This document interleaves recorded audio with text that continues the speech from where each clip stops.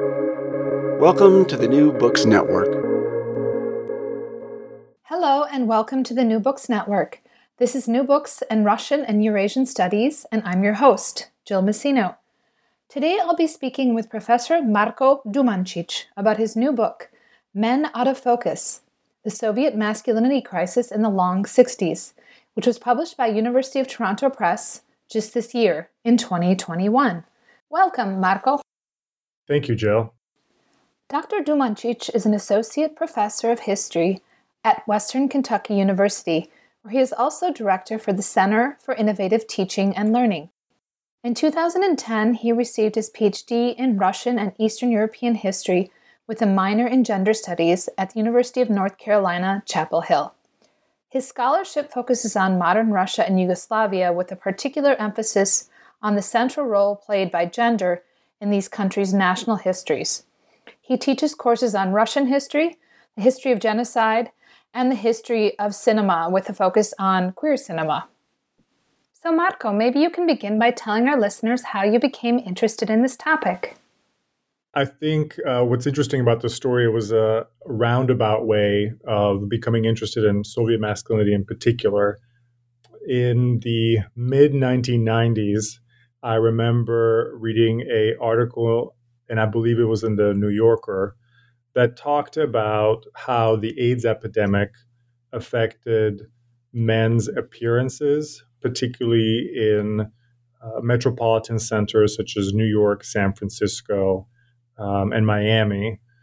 And the theory went that when the AIDS crisis hit the gay urban metropolises of New York, San Francisco, and Miami, what was interesting is that once steroids became available for men who were HIV positive, soon men who had HIV started looking more healthy and more buff than men who were HIV negative. And it really propelled this culture of bodybuilding and gyms and general fitness. And this process really struck me as important because it made visible for me the ways in which men's roles and understanding of what constitutes a masculine ideal looked like. So in that sense, I was super interested to figure out how this process worked in different national contexts. And one of the ways that I thought would be really interesting to put this kind of process in perspective was the Soviet Union after the death of Stalin. And my hypothesis was that in this moment of cultural and political and social rupture after Stalin's death in 1953, there ought to have been some sort of change in gendered ideals of the country. And that's really where my interest in this topic and where this book came out of. And I started really looking at this process in my undergraduate thesis. So it is safe to say that this book has been in the making for about 15 years. Yeah, and I mean, that comes across. It's clear you put a lot of time and thought into this book, and of course, you draw on a wide array of sources, various forms of popular culture in addition to film, and it was such an enlightening and enjoyable read, I must say. Okay, so why don't we begin by discussing the chapters in the book. I'd like to begin with the introduction, and the introduction is entitled Soviet Men in Need of Saving. So my question here is, why was it that Soviet men were in need of saving? That is, why did the state believe that? And what was the means by which they were to be saved?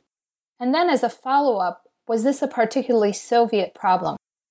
I was pretty lucky in my research to have come across this article that was titled Protect the Men or Safeguard the Men, Берегите мужчин, which came out in 1968.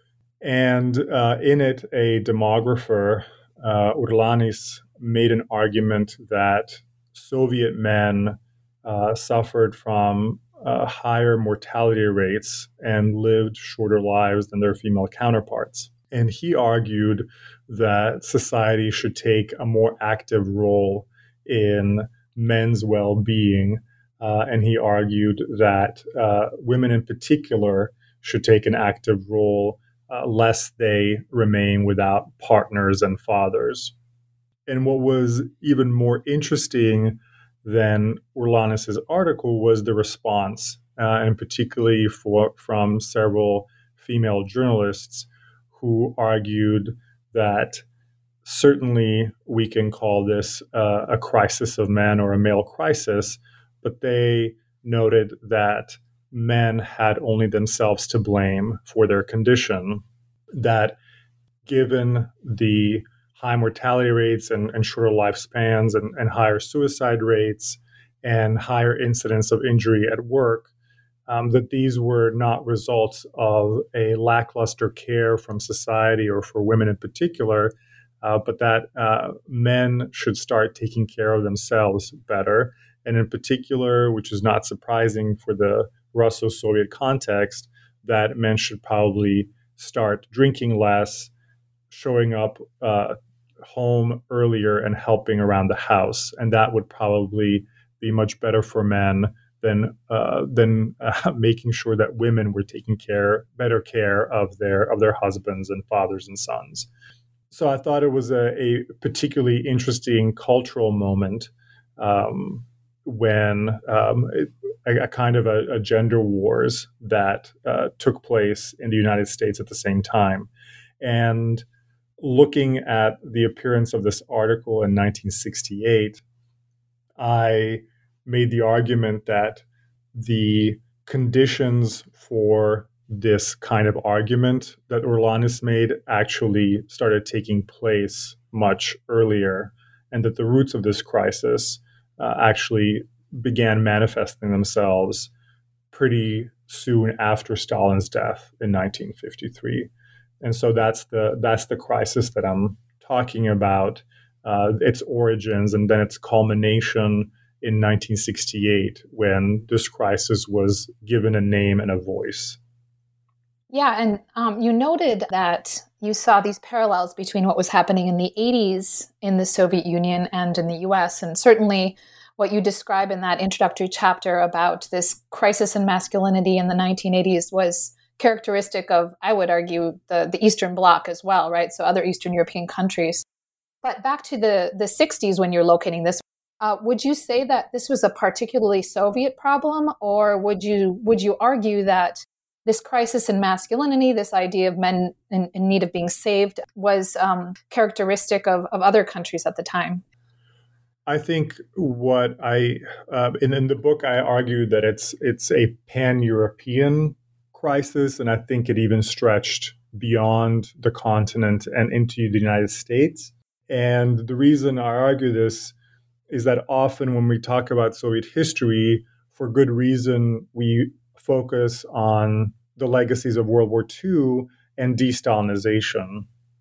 And this crisis, while certainly conditioned in no small part by the process of de-Stalinization, I think was much more significantly influenced by a second wave of modernization that came after Stalin. So I make the point that Khrushchev, who succeeded Stalin, actually set in motion a number of processes that made men uncertain about their position in society. So, for example, it is by now well known that these idea of sort of a goulash communism, or communism with a human face, that this transformation from a Stalinist society of deficits was supposed to give way to a urban, cosmopolitan, consumerist society. And in these conditions, there was less space left for men, or at least not as much space as much as they used to enjoy in the pre-war period. In particular, with women being consumers in chief, women were given a much more important role in the economy as the main thrust of a consumerist world. And so given the changes in emphasis on consumerism, and then the increased level of technological sophistication of societies, and then the increased call for making public spaces democratized. So making space for the younger generation and particularly for women.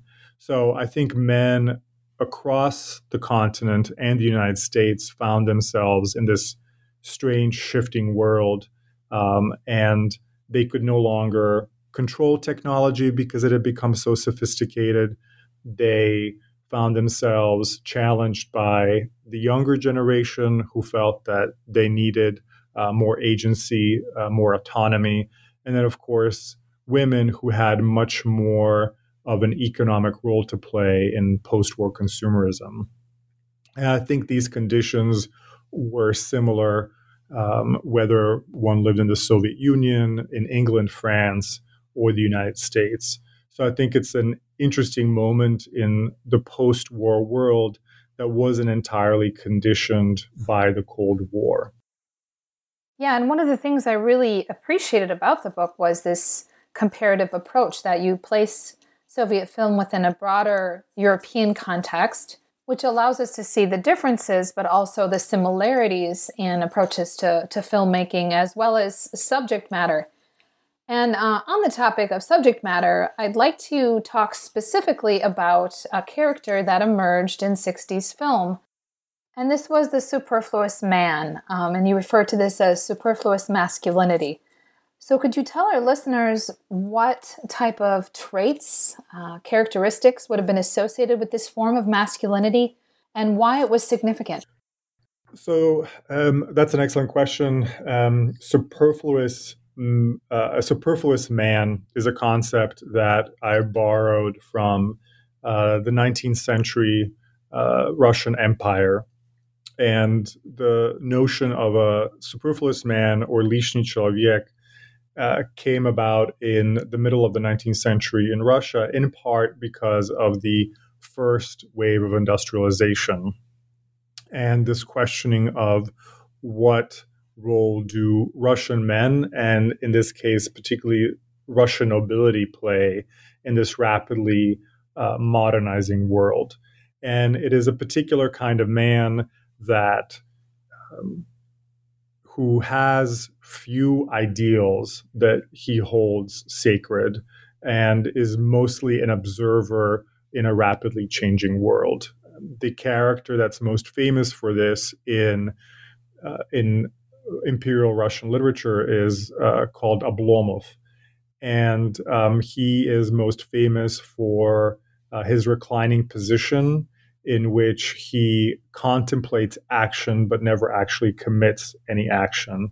And so I found that the way men were portrayed in the 1960s in the Soviet Union is very similar to that of Oblomov and the superfluous man. And I argue that it's possible to see this superfluous man not only as a particularly Russian phenomenon, but that we could see it, for example, in the figure of the man in the gray flannel suit. And in the United States, the man with the gray flannel suit is the man who lives in suburbia and commutes in his gray flannel suit to go to his job in downtown New York or London or LA, and basically is forced to work for a paycheck so he can afford the kind of lifestyle his wife and children demand of him. So it is a man who sacrifices himself and has nothing but a paycheck to support the lifestyle his children and wife have grown accustomed to.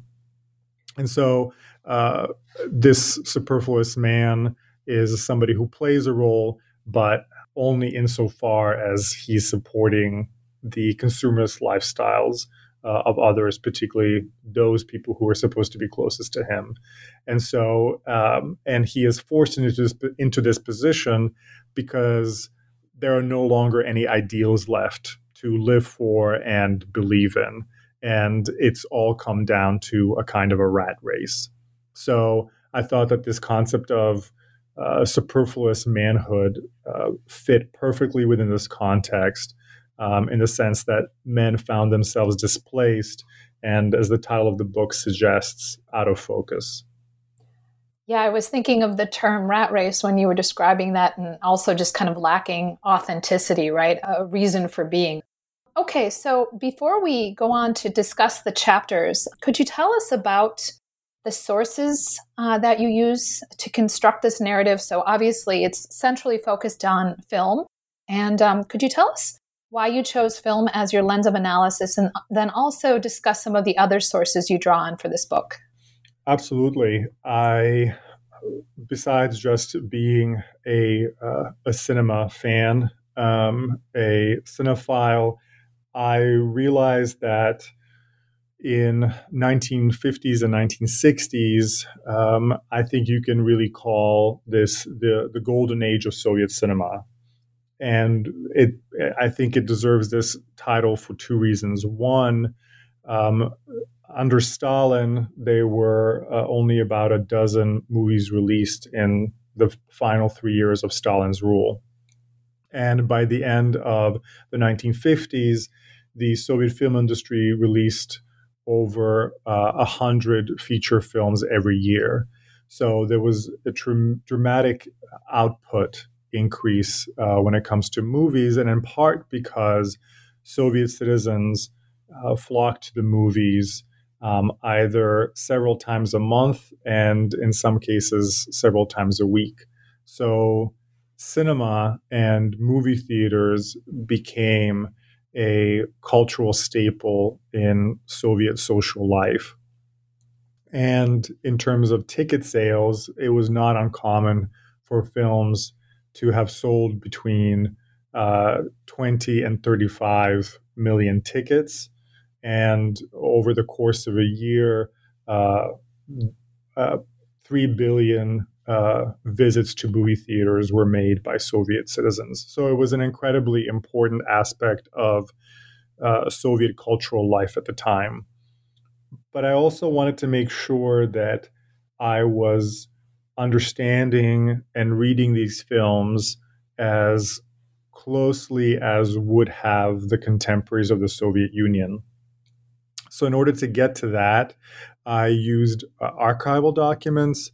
And in particular, I wanted to understand how administrators and party members understood and interpreted these films. So I read transcripts of movie premieres that were followed by a general discussion of films.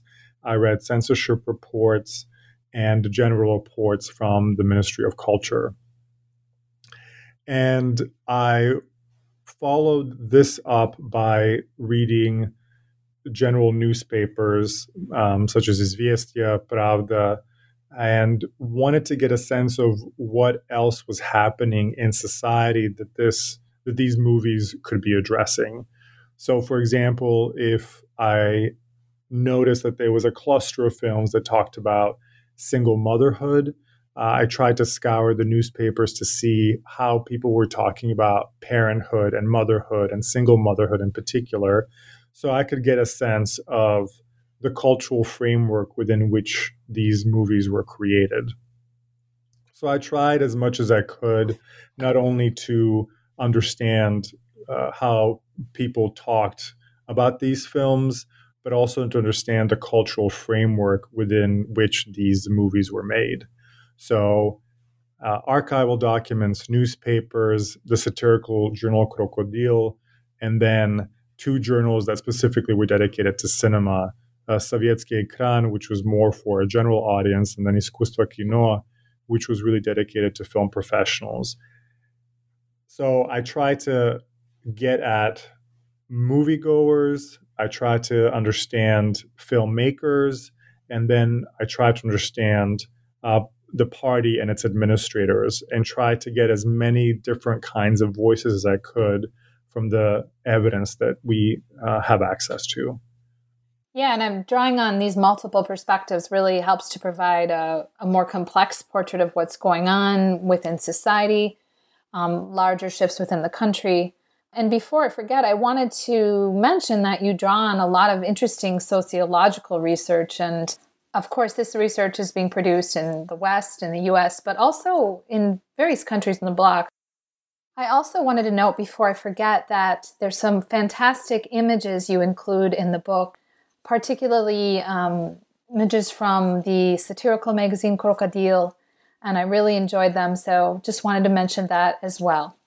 Okay, so let's move on to chapter 1, and in this chapter you examine Stalinist masculinity and you discuss how it underwent transformation. So can you talk a bit about how these changes are manifested on cinema screens, and also talk about the broader changes that were occurring in the country, obviously political changes, that provided filmmakers with the space, the creative space, to be able to present alternative visions of masculinity that you would not have seen during the Stalinist time? Yeah, absolutely. So one factor that one cannot escape when talking about the 60s is the death of Stalin.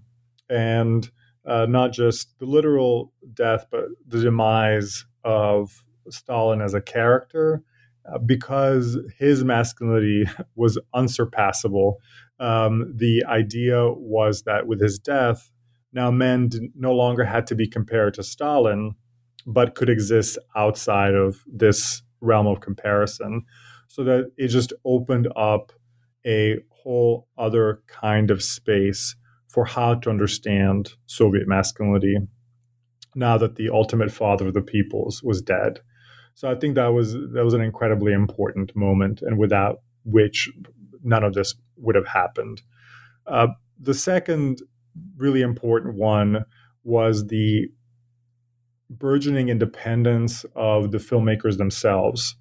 And in 1957, they created a organizing committee for their would-be union. So the union came later, but nonetheless, this organizing committee was incredibly important in galvanizing different generations of filmmakers and filmmakers from different republics to have a unified front against the interference of the authorities, so that they were able to collectively argue and bargain for the release of films that were troublesome to the authorities. And they were incredibly effective in arguing their case.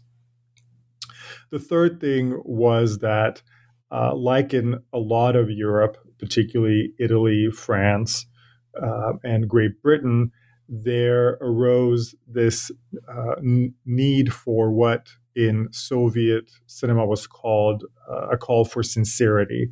And it also accompanied literature as well, but it was a form of de-Stalinization and a pretty strong call to try to depict life as it truly was and move away from the ornamentalism of the Stalinist era. The fourth incredibly significant part was a creation of a true popular film culture, and it was embodied in this popular magazine, Sovietsky Ekran. And if you looked at it today, it would be sort of a journal that is dedicated to fan culture, and it was replete with photographs of film shoots of people's favorite movie stars, whether they be Soviet or foreign. And it was particularly famous for not just being read, but also people would decorate their rooms with photographs and pictures from the journal.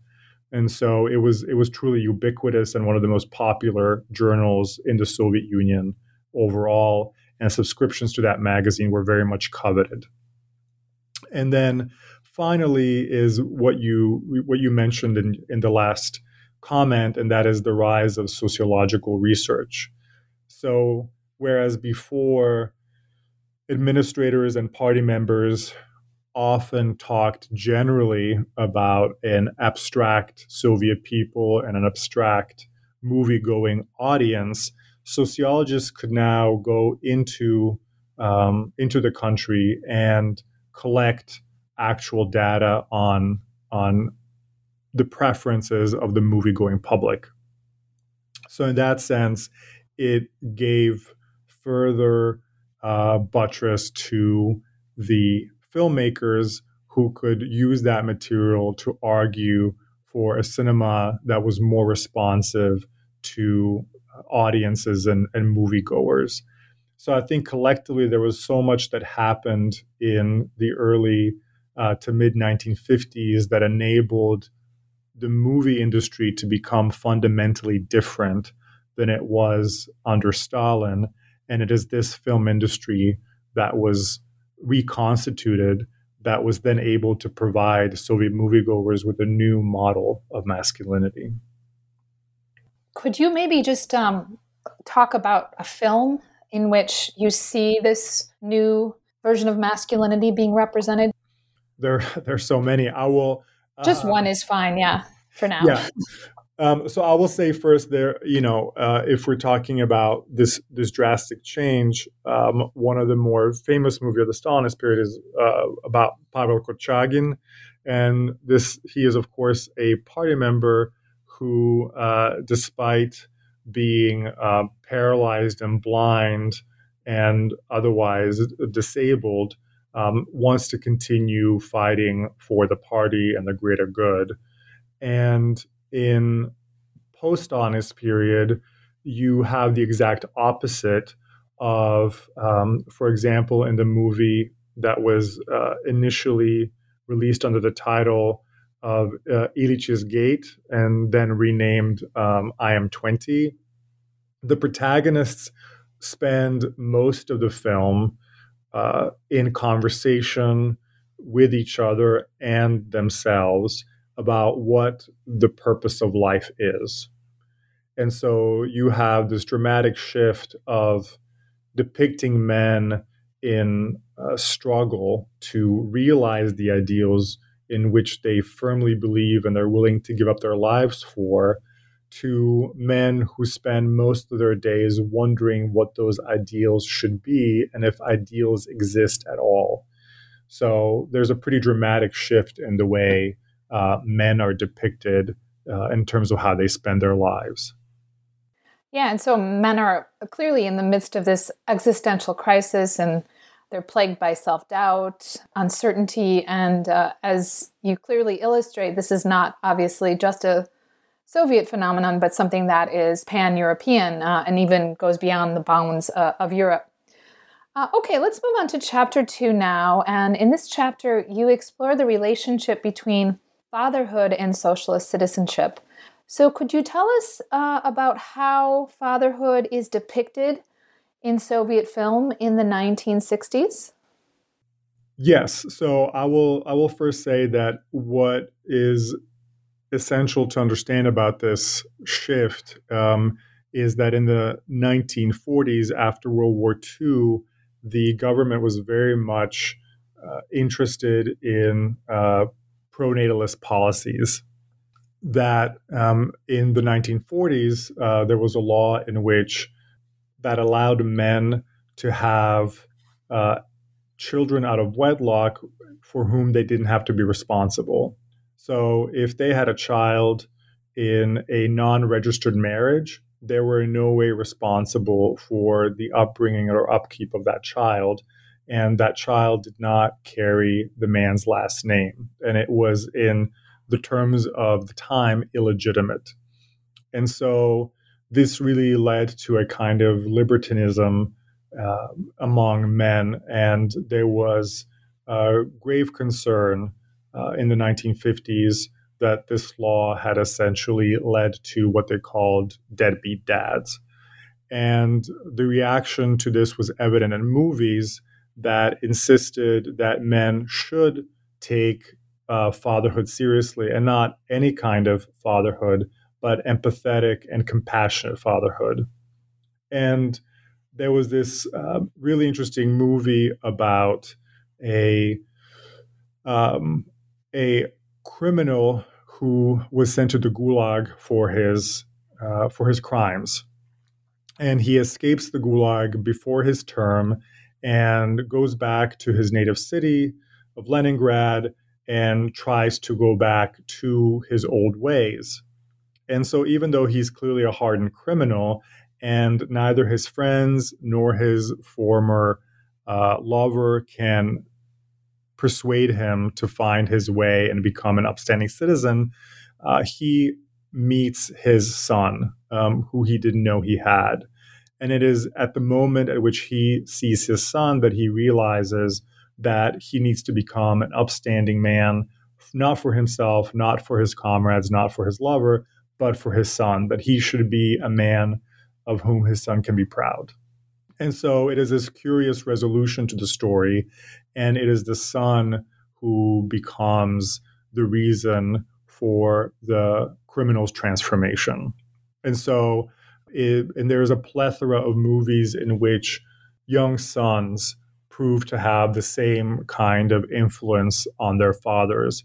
And so, in direct contrast to the Stalinist period, where fathers were essential to the life of sons, in the 60s, the sons become essential to men and their definition of masculinity.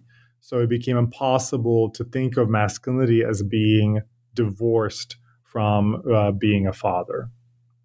Yeah, and so it's a reversal in a way of these roles. And I saw it in the Romanian case too, where you have this transition from authoritarian parenting to authoritative, right? So that it's not so oriented towards discipline and punishment, but rather involved parenting. And as you note, a parenting in which the parents themselves learn from the children.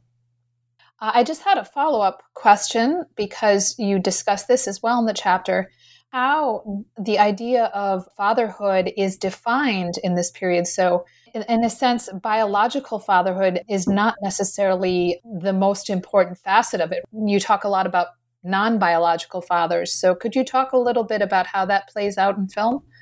Absolutely. I think that was the most fascinating find early on in my research. There was a cluster of films in which adult men found their way somehow to sons, and it was always sons, never daughters, who were not biologically tied to them, but exercised the same kind of influence, ennobling influence that fathers with biological children did. And what that seems to emphasize is that fatherhood wasn't something that was granted automatically. So being a good father meant that it had to be earned. And in fact, there were a couple of films in which the biological father reappears on the scene, wanting to reestablish connection with his biological children. But in the resolution, it is made clear that the biological father had not earned the right to be a father. And in fact, the adopted father was the quote unquote true father with whom the children had a real bond. So there was an emphasis on not only compassionate fatherhood, but also on a fatherhood that was consistent and built on consensus and agreement. So that Soviet filmmakers really raised the bar on what it meant to be a father. And that's why, in part, the chapter is called Fatherhood is Not for Sissies, because you saw in these films that the drama really lay in the man's struggle to be a good father and to execute that role well. So it was clear that Soviet filmmakers understood that this is not something that necessarily came naturally to their compatriots, but they believed that it was so important that they made dozens of movies about fatherhood as a condition worthy of exploring in both comedies and dramas.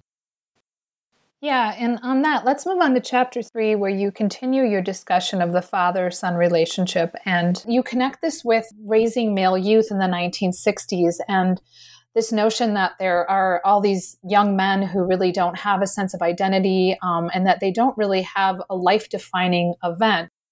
And then you introduce the topic of the Virgin Lands campaign and how this offers young people an opportunity for renewed masculine heroism. So could you tell us about that?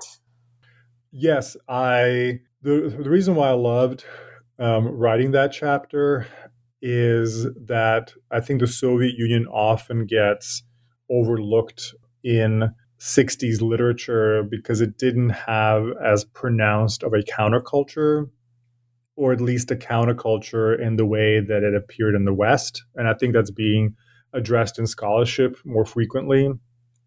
But essentially, I wanted to draw attention to the fact that there was a generational conflict between the wartime generation and the post-war generation that came after. And there are two concepts that seem to play around in the press and the films of the time. And one is a generational relay. So this idea that in communist societies, fathers passed on the baton to their sons and the sons to their sons, again, in almost exclusively male terms, that there was this honorable tradition stemming, going back to the revolution of men passing the baton to each other, and that this was somehow an equal relay. And it clearly breaks down in the 1960s. And you get these complaints about the younger generation not having what it takes to build a communist society. And you could see it in newspaper articles, in journals, and obviously in movies. And as much as Soviet propaganda tried to emphasize that there was absolutely no such thing as generational conflict in the Soviet Union, and that was a condition reserved for capitalist societies, you could tell in their multiple complaints that there were many problems in the ways generations talked to each other and the way they related to each other. And so one of the most famous films of the period was Ilitch's Gate or I Am 20. And this is the movie that opened the floodgates in talking about generational conflict. And so it came down to this one scene. It features an improbable reunion between a young protagonist, Sergei, and the ghost of his father, who died during the Second World War when he was only 21. And even though Sergei has no living memory of his father, Sergei asks for his father's advice on how to live. The ghost then counsels Sergei that one must simply live. So pretty general, broad. And then when Sergei urges his father to reveal exactly how one should live, the father responds with a question and asks, "How old are you?" And when Sergei tells his father he is 23, the ghost replies, "Well, I'm only 21. How am I supposed to help you?" And that's where the father disappears and the dream ends. And Nikita Khrushchev, upon seeing the film, said that this is impossible, that there doesn't exist a scenario in which a father would not counsel his son on how to live, and rejected the idea, of course, that the Soviet generation of the 60s was any less dedicated to the ideals of communism than previous generations. And this is really the crux of the chapter, of this idea that the wartime generation and the post-war generation really don't see eye to eye, and that the younger generation is looking for its own ideals since it wasn't able to participate in World War II and prove themselves in that way. And the replacement for World War II becomes the Virgin Lands campaign, where the youth is supposed to, especially the men, are supposed to prove their valor, their virility, and their masculinity.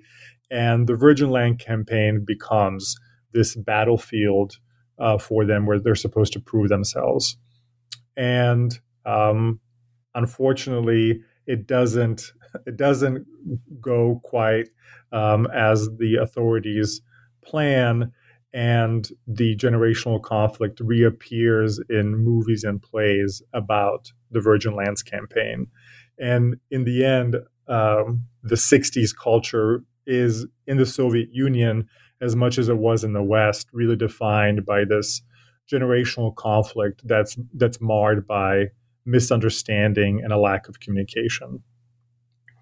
Yeah, what I found interesting about your depiction of that is some of the images you used, they were so sexualized. And of course, it's a failure. So it's kind of an emasculating end. Okay, a follow-up on that is, for that chapter, is has to do with Hamlet fever. So what was that and why is it significant?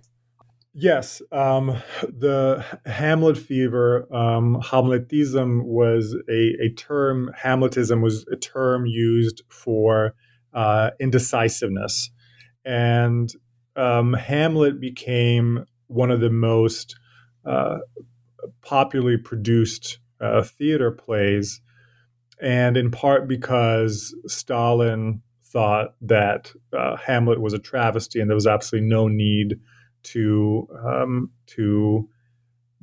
show Hamlet on the stage. But really, what the appeal of Hamlet was for the 1960s is that it perfectly embodied this younger generation who had the mistrust of their fathers and felt that they were participating in a system that was, in some senses, unfair at best and corrupt at worst. So that in addition to Hemingway and Jack London, Hamlet became a byword and a synonym for the 60s in general. And a lot of not only young men, but men in general felt that Hamlet's doubt and self-reflection is what made him an incredibly attractive role model. And I think we can see some of Hamlet in James Dean, Rebel Without a Cause. And so I think that much like James Dean character in the United States in the 1950s, the Hamlet could be a sort of a Soviet James Dean for the young generation, in terms of them inventing their own argot, their own ways of thinking and approaching the world that they wanted to make their own and not follow in their father's footsteps. So this rebellious generation, but also this kind of brooding generation, right? And trying to just find their way somehow, but they're facing all these challenges in the meantime. I think you said it exactly right. We think of counterculture in terms of rebellion, but I think rebellion can come in many different shapes and sizes. And this brooding, which was often very passive and contemplative, was actually seen as treasonous to the Soviet authorities because they understood everything in terms of action and battles, right? The Virgin Land campaigns was a battle and was portrayed as such.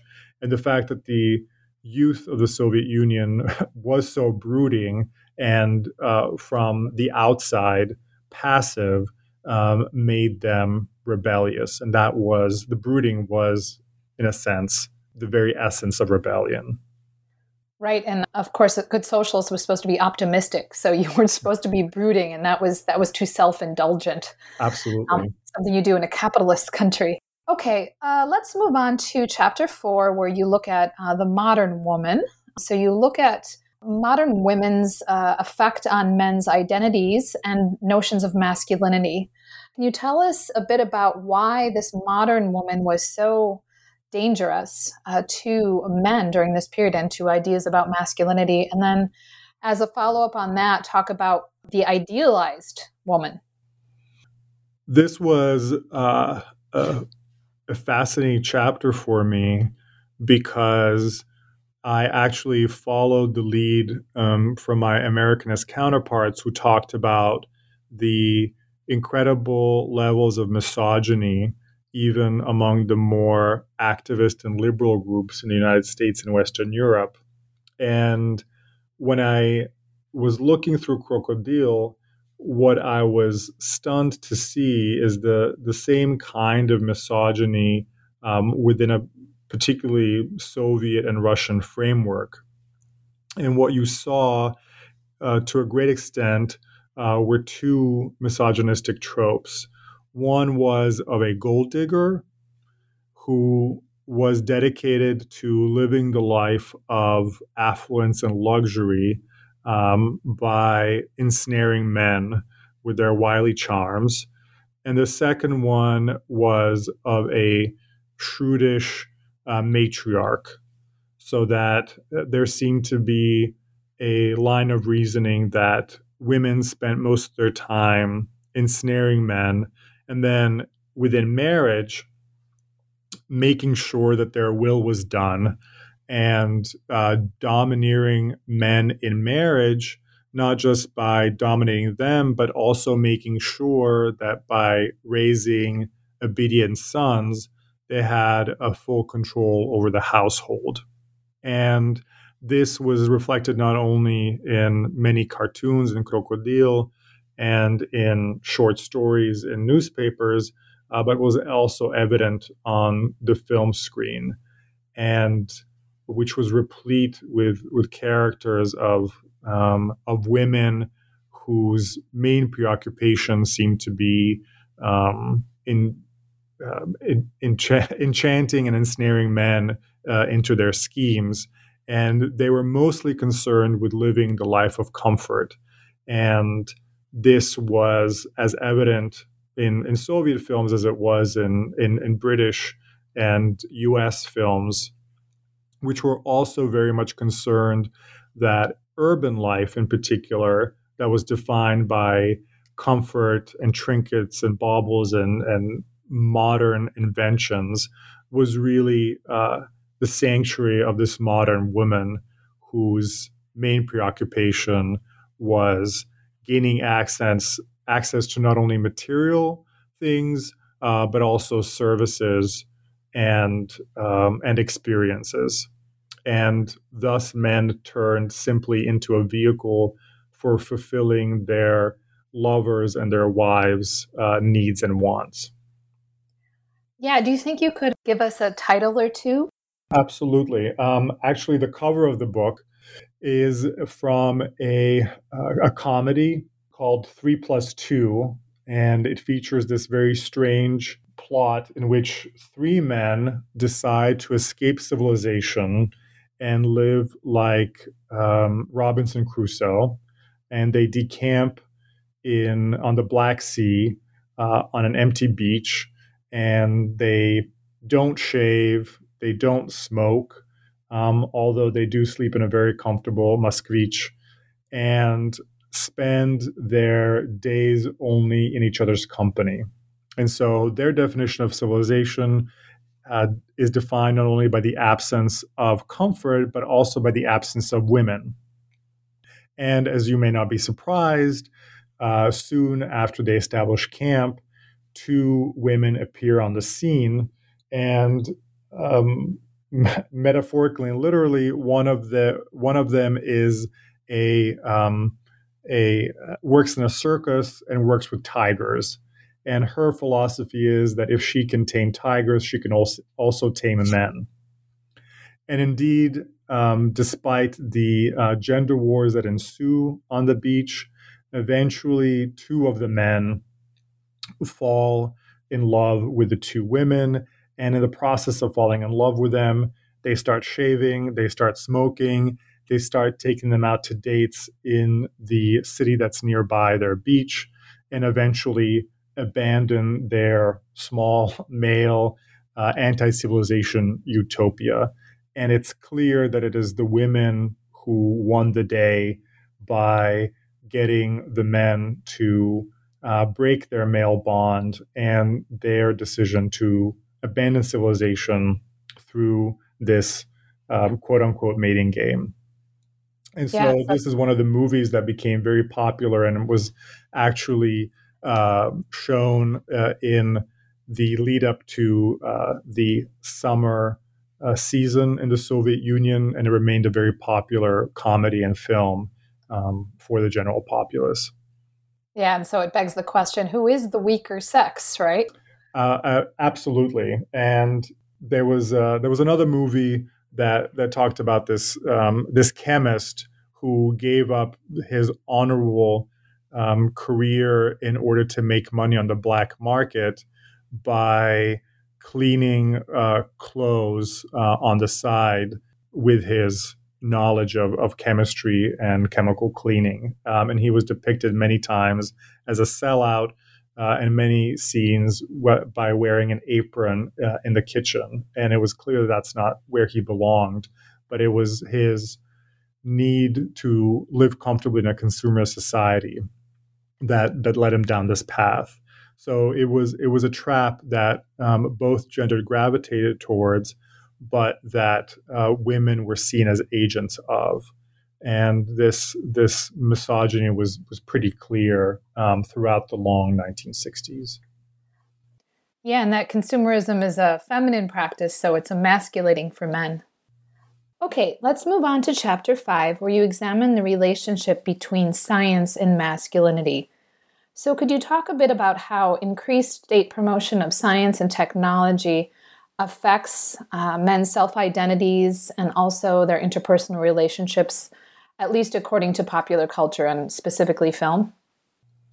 So science was stereotypically associated with masculinity. It was supposed to be this masculine domain, and in the Stalinist period, science was more associated with geologists and men who conducted science, in the great outdoors.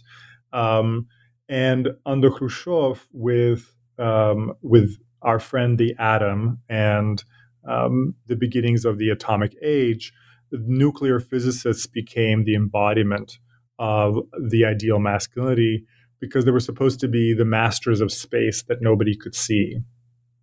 And the irony of the nuclear physicists as the embodiment of truly modern Soviet masculinity was the fact that the movie still depicted the nuclear physicist as relatively impotent in two ways.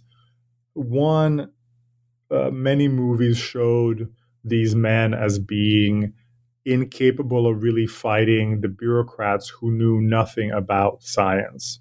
And so they were hampered left and right by administration and bureaucracy that was more interested in ideology than there were in the eternal truths of science.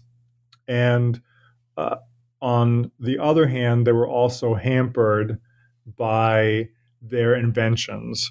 So in one movie, one of the more famous ones, 9 Days of a Year, ultimately the nuclear physicist is irradiated, and at the end of the movie, it seems like he will undergo surgery, but it's unclear that he will survive the surgery because he had exposed himself to lethal levels of radiation.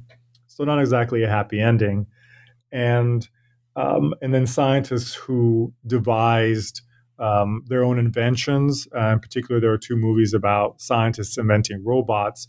The robots eventually gain their own consciousness and start wreaking havoc on unsuspecting Soviet citizens and their own creators who are ultimately unable to control the robots.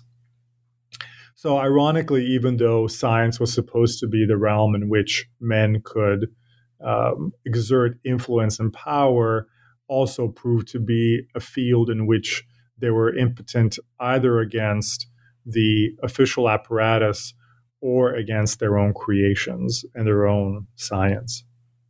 But as you note, also, they're in part to blame, right? Because they put so much faith in science to the point where they're not able to balance their scientific careers with other aspects of their lives.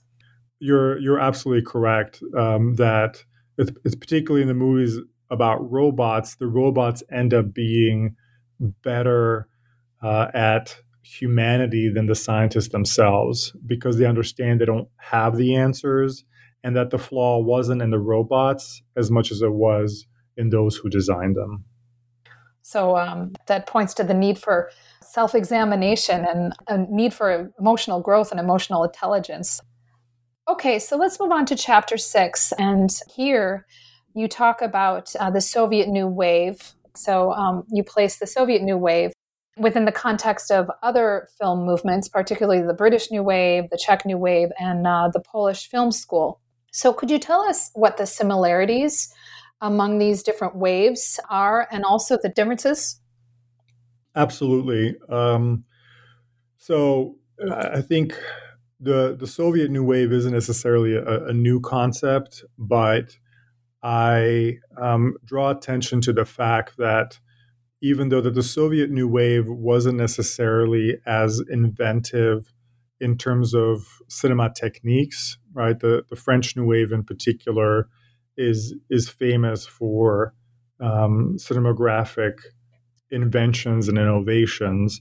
But I think of these new waves as also being very relevant in terms of their gender politics, and the new waves being as much an artistic movement as it was a political movement of reordering or re-envisioning reality. So what they all had in common was a distancing from the ornamental cinemas of the pre-war period that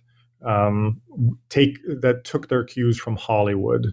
And anybody who's seen Stalinist movies and their epic scale and design and music and orchestra, all of that was taken apart, and what the attempt was to lay humanity bare, and that also translated into a pretty minimal cinematic techniques, so that there would be location shoots that you would try to work as much as possible with amateurs rather than professionally trained actors, that the script would try to hew as closely as possible to actual conversations that people had on the street, and that often you filmed people who weren't necessarily aware that they were being filmed. So this emphasis on a kind of authenticity, sincerity, on simply being real and having a documentary style approach to filmmaking. And I think what they all had in common to me, aside the stylistics, is the fact that they all presented men as being lost or somehow unmoored in this modern world. So, for example, I made a comparison of the Soviet and French films, Soviet and Polish films that examined World War II as not a place where men were made heroes, but where men were actually trapped in a kind of a hell, and that this wasn't a place where men won victories, but simply where men survived. And in my comparison with Italian film, that modern life was deeply alienating for men. In modern life was the place where relationships go to die, and men cannot possibly hope to find any kind of true connection, particularly in the romantic case. So it was a very existential period for cinema, in the sense that even though cinema was going through a golden era in a lot of ways, it depicted men at their most humblest, weakest, and most defeated, but did so in original and innovative ways. Yeah, and as a follow-up, could you name one or two films that would illustrate what you described? So in Čuhraj's Sudba Člověka, or Fate of a Man, this is the movie that talks about World War II being essentially the crucible for Soviet manhood, and that simply to survive and emerge from the war with one's humanity unscathed, that was the true victory. And the movie 3 Days of Viktor Chernyshev, in this movie, all we get is really 3 prosaic days in a life of a young urban Soviet worker. And one of the most emblematic sentences that the character utters in the film is that he says in a police interview after he's arrested for accosting a innocent bystander, he simply says, "I don't know, I'm just like everybody else." And he really doesn't have a sense of who he is as a person and what he believes and what the future holds for him. And you almost sympathize with him because his youth seems to be lost, and not for the lack of trying. He's really trying to find a way for himself, much in the way the protagonist in Fate of a Man is trying to find his way out of the war. So there's this existential crisis, as you see in some of the other, obviously, New Wave films, and also this quest for meaning that continues to elude the characters. And I think that's very much the reason why we see this in European cinemas more generally, is that they're all grappling with this notion of meaning after World War II. So after the crimes of Nazi Germany become apparent, after Stalinist crimes become publicized, after Hiroshima and Nagasaki become a part of global consciousness, it really begs the question of this, as you said, existential meaning. And in all areas of life and across the continent, cinematographers are asking themselves through their characters about, what is all this for, and what ideals are we really living and serving? Yeah, and I find it striking that it's occurring around the same time throughout the continent. It's kind of a general phenomenon that characterizes filmmaking, West and East. So, and you said in terms of differences, I think that's the, Soviet filmmakers, as brave and as united as they were, they couldn't go as far in terms of depicting, vulgar language or compromising scenes when it came to amorous relationships. So they really couldn't go as far as their Western counterparts did in Britain and France and Italy. But I think they all spoke to the same anxiety about existential dread. So I think often we bypass Soviet cinema because it didn't have this level of expressiveness, and it didn't go as far because despite of how strong Soviet filmmakers were, there were still limits they couldn't overcome. But I make the argument that despite that, I think the core of their existential anxiety united them all. Yeah, and I think you convincingly argue for the importance of placing these films within this broader post-war European framework. And so that while the films are created for particular audiences, they have resonance in a way that's universal because they're speaking to a particular post-war condition. Okay, let's move on to the epilogue. And here you examine what happens to the superfluous man. And you're particularly focused on the late 60s and 70s. And you talk about a new hero. So could you tell us what masculinity looks like on cinema screens under Brezhnev? Absolutely. So the story generally goes that after Khrushchev is ousted in 1964 and Brezhnev takes over, by 1968, there is a sense that there's a re-Stalinization of Soviet society. So this return to tradition, stability, to an end to questioning of official norms and dogmas.